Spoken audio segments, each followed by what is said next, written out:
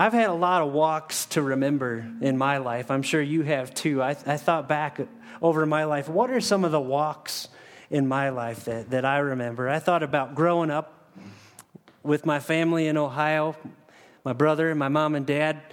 My mom and dad loved to camp and get out in nature, so we do that a lot, and we take a lot of hikes. And I'll always remember on a lot of those hikes, my dad would stop in the middle of the woods and say, "Listen, do you hear that? Do you hear how quiet that is?" And from an early age, he gave us just this appreciation for being out in God's creation and what God had made there.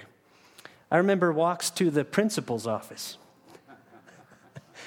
I was the kid in high school. I didn't realize it at the time. I thought I was cool. But I was the kid in high school that every time someone came up with a great idea that would get them in trouble, they dared me to do it. And I'd do it because I got the last. It wasn't until later that I realized I was the dummy doing their dirty work. But one day they came up with the idea, hey, here's some disappearing ink. Mrs. Enlow's up there teaching English. Why don't you walk up behind her and just shoot it on her back? I said, okay, that's a good idea.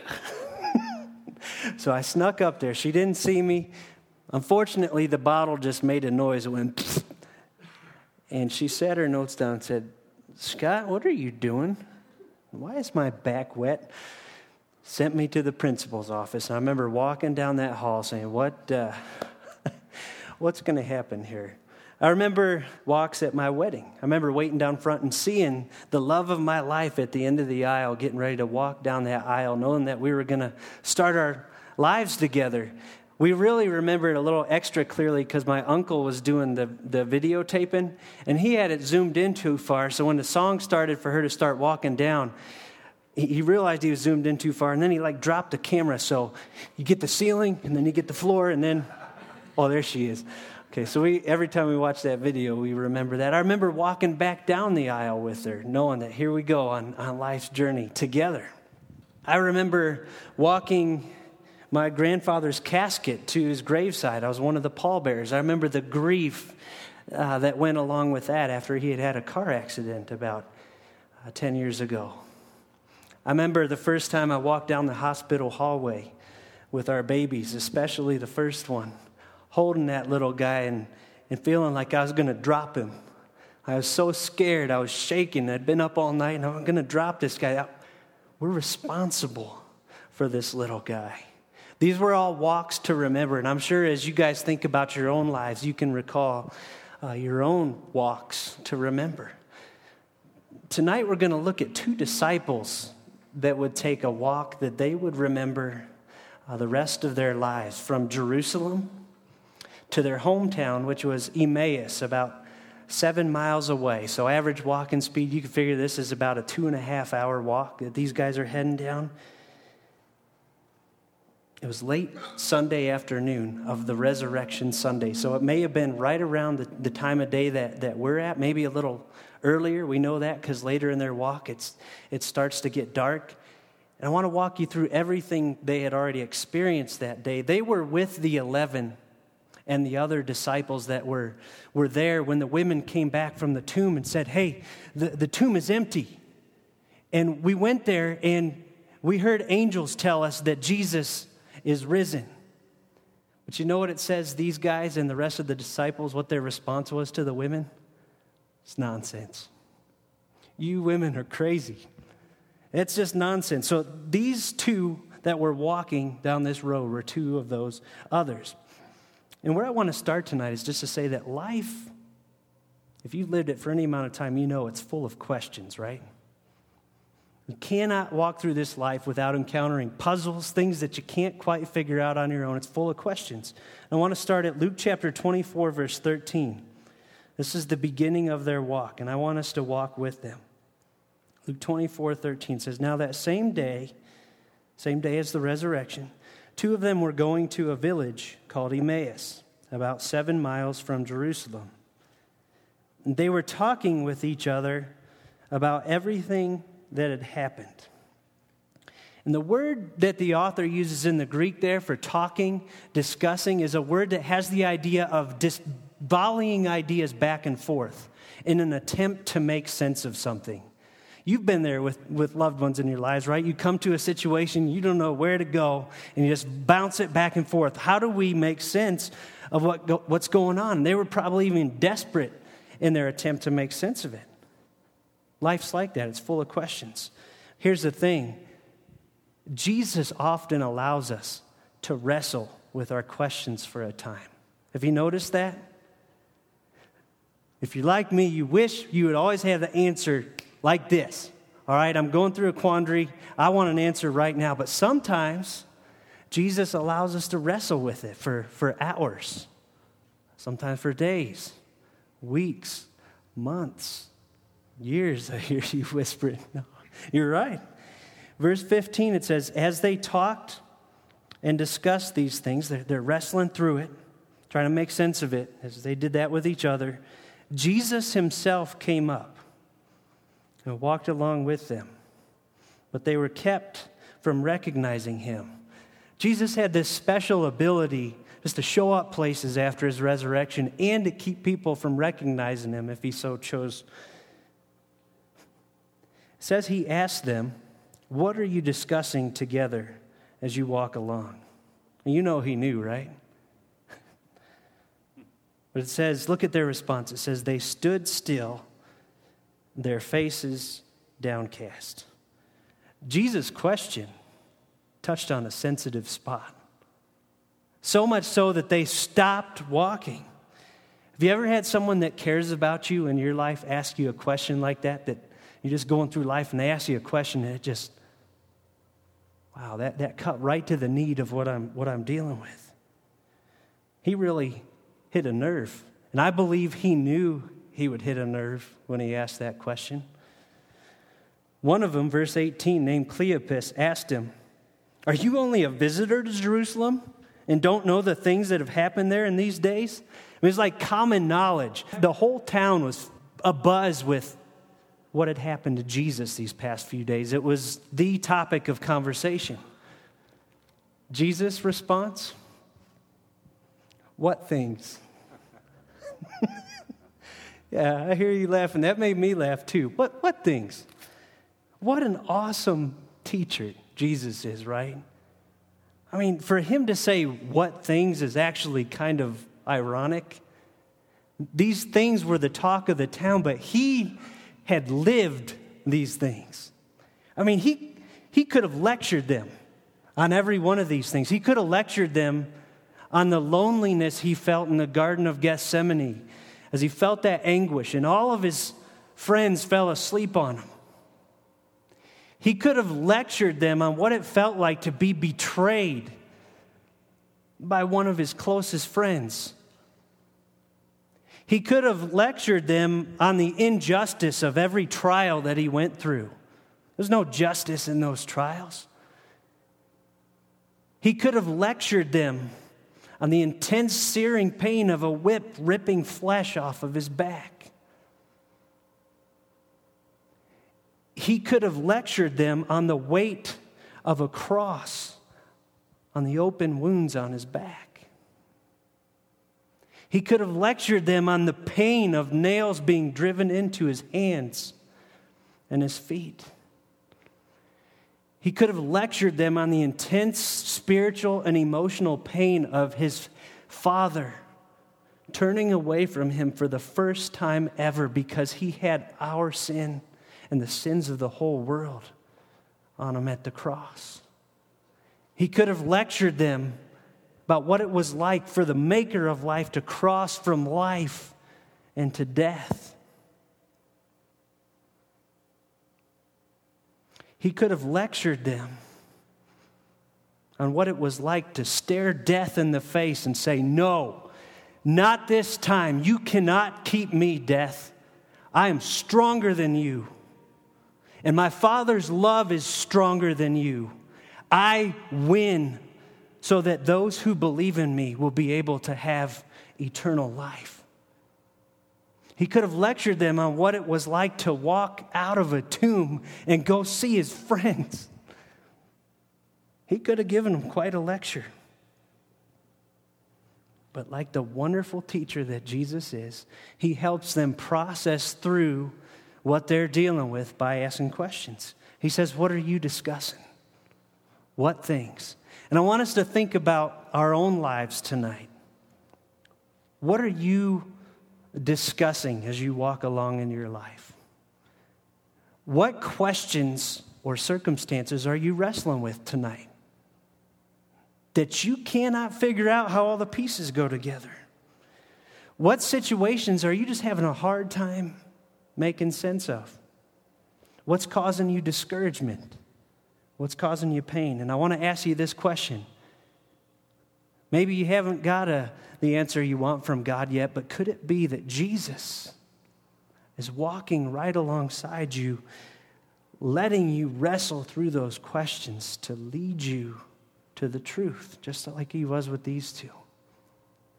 The trouble is, when we start wrestling with these questions on our own, sometimes we come to the wrong answers, don't we? Maybe just speaking for myself. Listen to some of the answers they had come to. 19, second half. About Jesus of Nazareth, they replied. That's who we're talking about. I just can imagine him listening. Like, he wants to tell the secret, but it'd be a tough spot. About Jesus of Nazareth, they replied. He was a prophet, powerful in word and deed before God and all the people. The chief priests and our rulers handed him over to be sentenced to death, and they crucified him. But we had hoped that he was the one who was going to redeem Israel. This last statement is so full of irony. And what is more, it's the third day since all this took place. You see, they had so much of the right information to work with, right? They had it right there. They knew Jesus was powerful. They said that. They knew he'd been crucified. They even knew it was the third day. And it says in Mark that Jesus had told his followers specifically what would happen. Listen to how specific he got in Mark 8:31. He then began to teach them that the Son of Man must suffer many things and be rejected by the elders, chief priests, and teachers of the law, and that he must be killed, and after 3 days rise again. Pretty straightforward, right? They had the information. Still, their logic came up short. They were trying to put it together, and their logic couldn't quite do it. For one thing, they said he was a prophet, which is not incorrect, but it's incomplete. He was a prophet, but he's also God in flesh, the Son of God. Not to mention, they were also so focused on Jesus saving Israel from the Roman Empire. You remember what they said about we had hoped that he would redeem Israel? They were looking for that. That's what they expected. So much so that they were missing a Savior that died and rose again to deliver them from sin and death. It didn't line up with what they were looking for. Let's go on in verse 22. In addition, some of our women amazed us. They often do, don't they?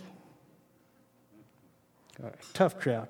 All right, they went to the tomb early this morning, but didn't find his body.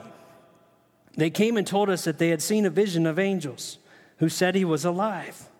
Then some of our companions went to the tomb, as Peter and John, and found it just as the women had said, but Jesus they did not see. So these guys are telling Jesus that they were there when the women came back and said, hey, the tomb is empty. They had heard these women say, angels told us he's risen. Peter and John had even gone down there and found it empty themselves, but still they came to the wrong answers. You know what Luke 24:11 said earlier in this passage? They thought what the women were saying was nonsense. And I think about that. All the right information, but they still couldn't put it together. And I wonder what's going through their minds. Maybe it just seemed too good to be true. You know, sometimes someone will tell you something, you're like, nah, I'm not going to hope in that because it's too big to hope in. I'm not going to get my dreams shattered.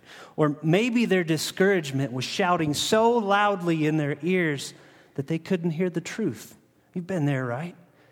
The circumstances around you are so big and so dark and so nasty that the truth can't even get in. Like we said, maybe their own expectations of what they were looking for in this Savior got in the way of seeing what really was.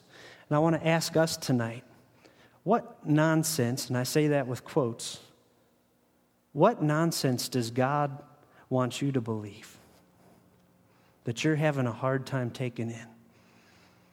Maybe because of your discouragement. Maybe because you can't make sense of it. Maybe because you can't figure out how all the pieces come together. Some of that nonsense that I want to say to you tonight is that He loved you so much. He sent His only Son to die a criminal's death and rise again. Maybe you think it's nonsense that even your sins can be forgiven. Maybe you look at your life and say, maybe for them, but not for me.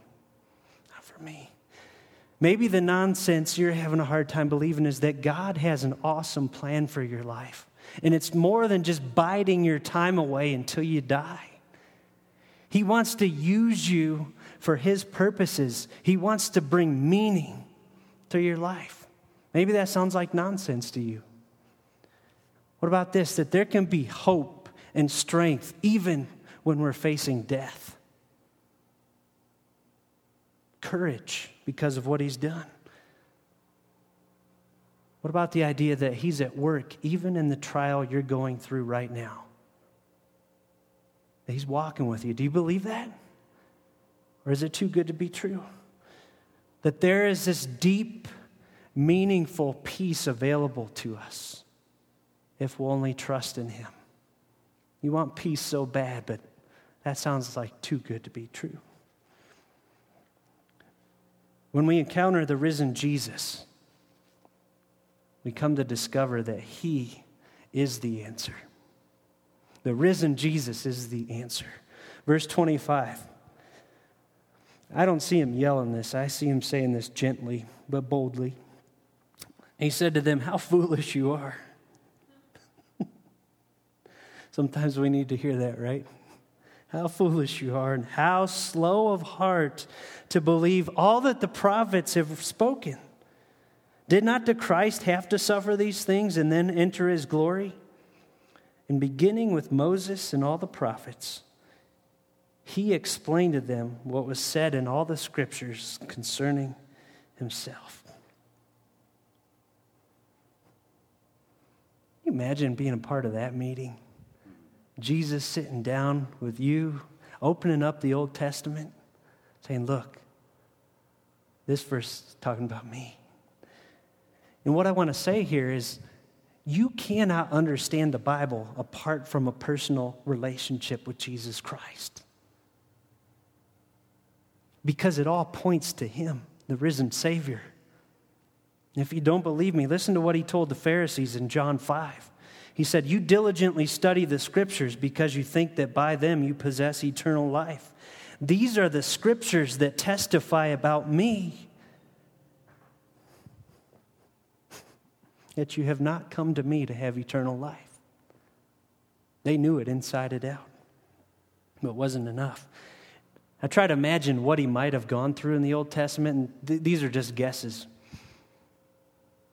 But I think of a few passages that He could have gone to. Genesis 3, where God told Eve that one of her offspring would crush the serpent's head. I could see Him saying, yeah, that was me, and I did that the moment I died on the cross. I crushed his head. His power's gone. I can see Him going to Genesis 22, where Abraham offers up his only son.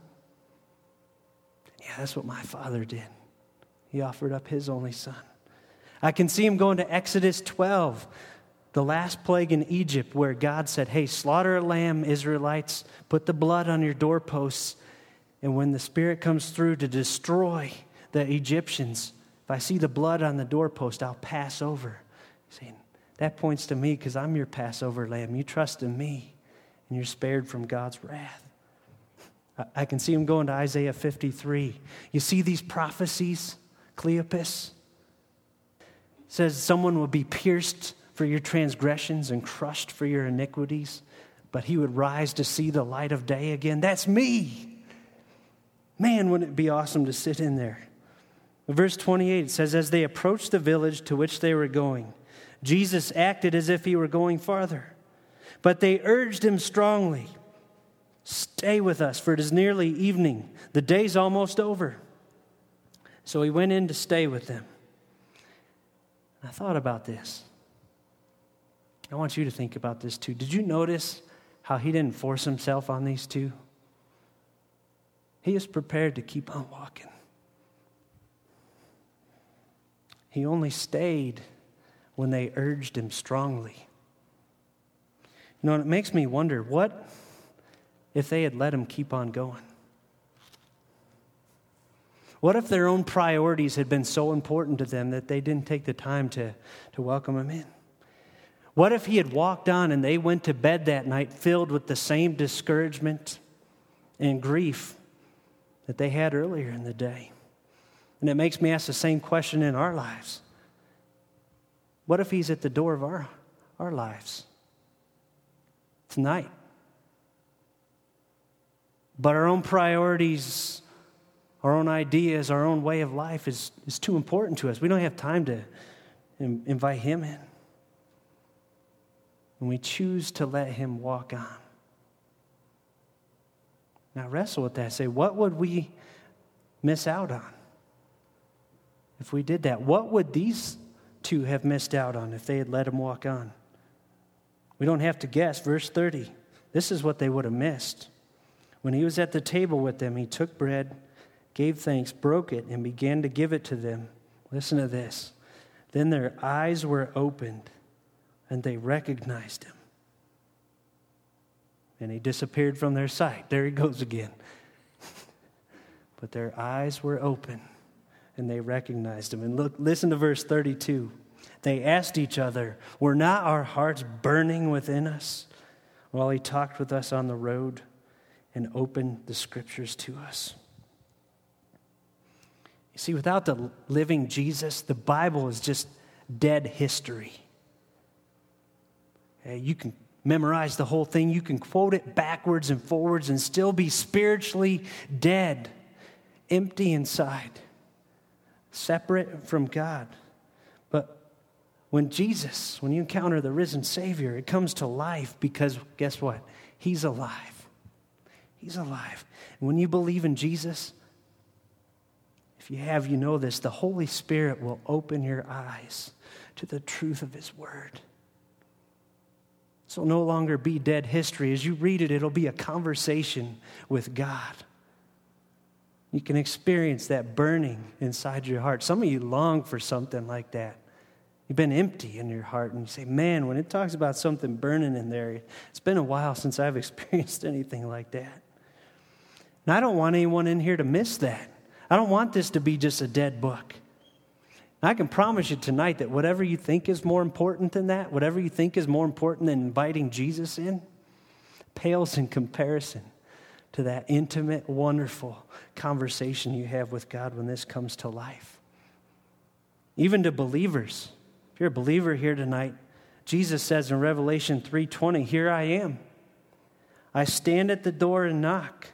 If anyone hears my voice and opens the door, I will come in and eat with him and he with me.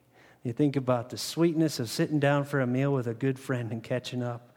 And I wonder, how long has it been since you enjoyed that kind of closeness with your risen Savior? And just to encourage you, that's available tonight. It's available right now. I want to close with this thought. Once you've met the risen Jesus, you can't help but tell others. See, you can learn a lot of facts and memorize a bunch of stuff, and you don't feel the need to tell anybody. It's just a bunch of facts. But when you've met someone that was dead and rose again, and you got a relationship with them, it's the most natural thing in the world to say, you won't believe what happened. All right, listen to this, verse 33. It says, they got up and returned at once to Jerusalem. You remember how they were so worried about the time? They're saying it's late, we better cash in for the night.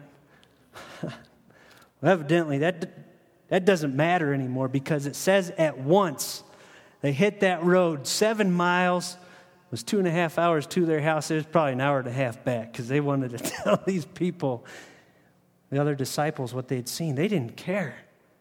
Roads at that time were notorious for robbers and bandits at night. They didn't care. They had to tell some people they saw Jesus and he was alive. Nothing was going to stop them. It says, there they found the 11 and those with them assembled together and saying, it is true. The Lord has risen and has appeared to Simon. This is the original, he is risen. He is risen indeed. You know how we do that on Easter? These people are going to say, yeah, I saw him. And they're saying, yeah, we saw him too. It wasn't a ritual. They had seen a living Savior, and I hope it's not a ritual for us. Then the two told what had happened on the way and how Jesus was recognized by them when he broke the bread. You see, if you've got that personal relationship with a risen Savior, that's just the natural response. What doesn't make sense is that we're going to keep that a secret. It doesn't make sense. If we have that moment by moment, day by day experience with a risen Savior, Sunday, Missional Community Day, whenever you get together with other believers, is going to be like, hey, I can't wait to tell my fellow brothers and sisters what happened with my Jesus this week. I can't wait to tell them what he did. You know, what if church was like that? Where we all came in and just told each other our stories. And my guess is if we had those kind of stories, and we do, I've heard them. I'm going to tell you one in a minute. It wouldn't stay there for long in the church. It would go out there. You know, it'd go into our workplaces. It'd go into the places we shop and the places we eat, into the coffee shop. And you know what? It wouldn't be something forced. We wouldn't be doing it because we had to. It'd be like telling somebody that you got engaged, right? Or that you're going to Hawaii, or that you're going to have a baby. Half the time when those things happen, people just look at you and they see the smile on your face and they say, what's up with you, man? That's how it ought to be with our relationship with the risen Savior. And that's how it can be. Something you can't help but smile about. Listen to verse 36. While they were still talking about this, Jesus himself stood among them and said to them, peace be with you. Now, in his account of this, John tells us that those doors were locked. And here goes Jesus again. He just shows up, and I'm thinking, man, if our bodies are anything like his in eternity, we're going to have some sweet games of hide and seek in heaven. It's going to be awesome.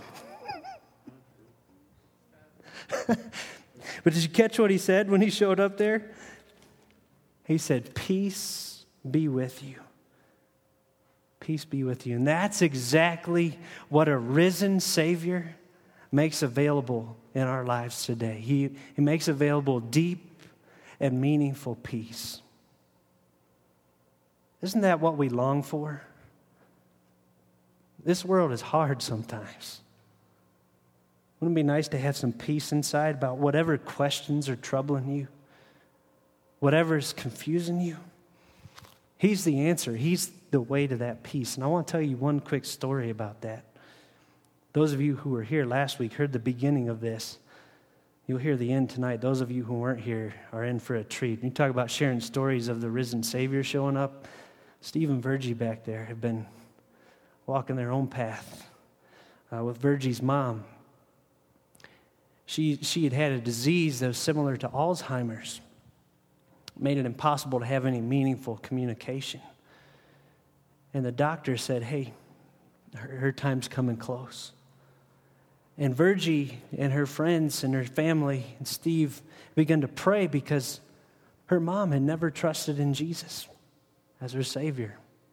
And how are we going to share this? Because now she's in this state where, God. And Virgie told us last week, she got up here. I called her on the spot and she came right up. That was awesome. We didn't know we were going to do that. But she told a story of how about 11 days ago, maybe a couple weeks, she was sitting with her mom. And her mom had a real concerned, anxious look on her face. And Virgie said, what's wrong, Mom? And they went on to have 1 hour of crystal clear conversation. And her mom said, I'm scared.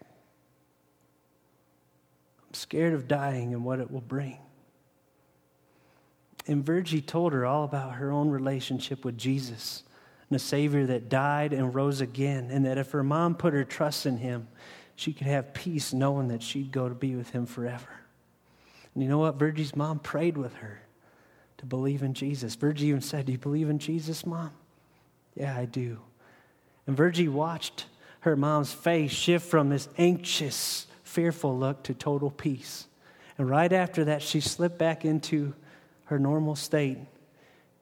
And just this past Thursday morning at 9 a.m., she went to be with Jesus. And you could chalk that up to coincidence if you wanted to. I don't believe that for a minute. I believe a risen Savior knew that her mom needed rescued. And he set up a divine appointment.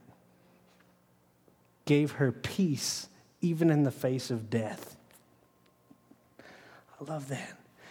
So what I want to do as we close tonight is if you've already trusted in him, if you've already embraced Jesus as your Savior, I want you to take a few minutes as the worship team comes back up here and just celebrate that closeness. Talk to him. He's right here with you. Listen to him. If you're here tonight and you haven't placed your trust in Jesus, maybe up till now he's been sort of it's been a number of facts. It's been sort of intellectual. Maybe you haven't come to that place where you say, I want a relationship with you, Jesus. I want to tell you, it's as simple as this, just to say, Jesus, I don't know how all these pieces fit together. I don't get how this all works. But I know you're standing at the door of my heart. And I know you want a relationship with me. And I believe.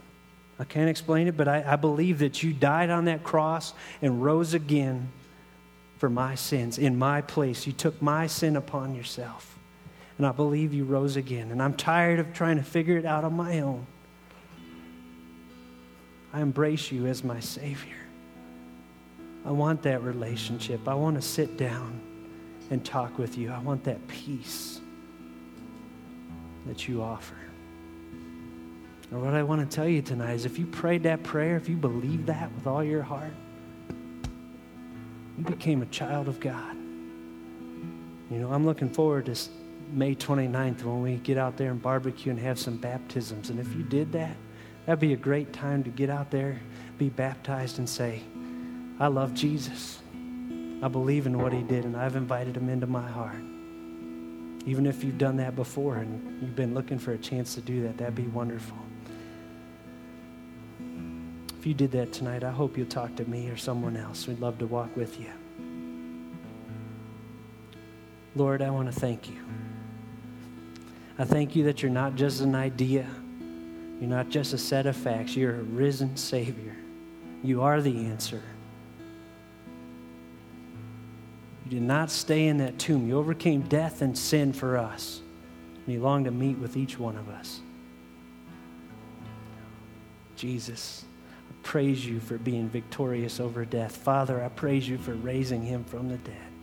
Holy Spirit, your power was at work there. God, you are awesome. And you give us hope for whatever life throws at us. Oh, thank you, Jesus. It's in your name we pray. Amen.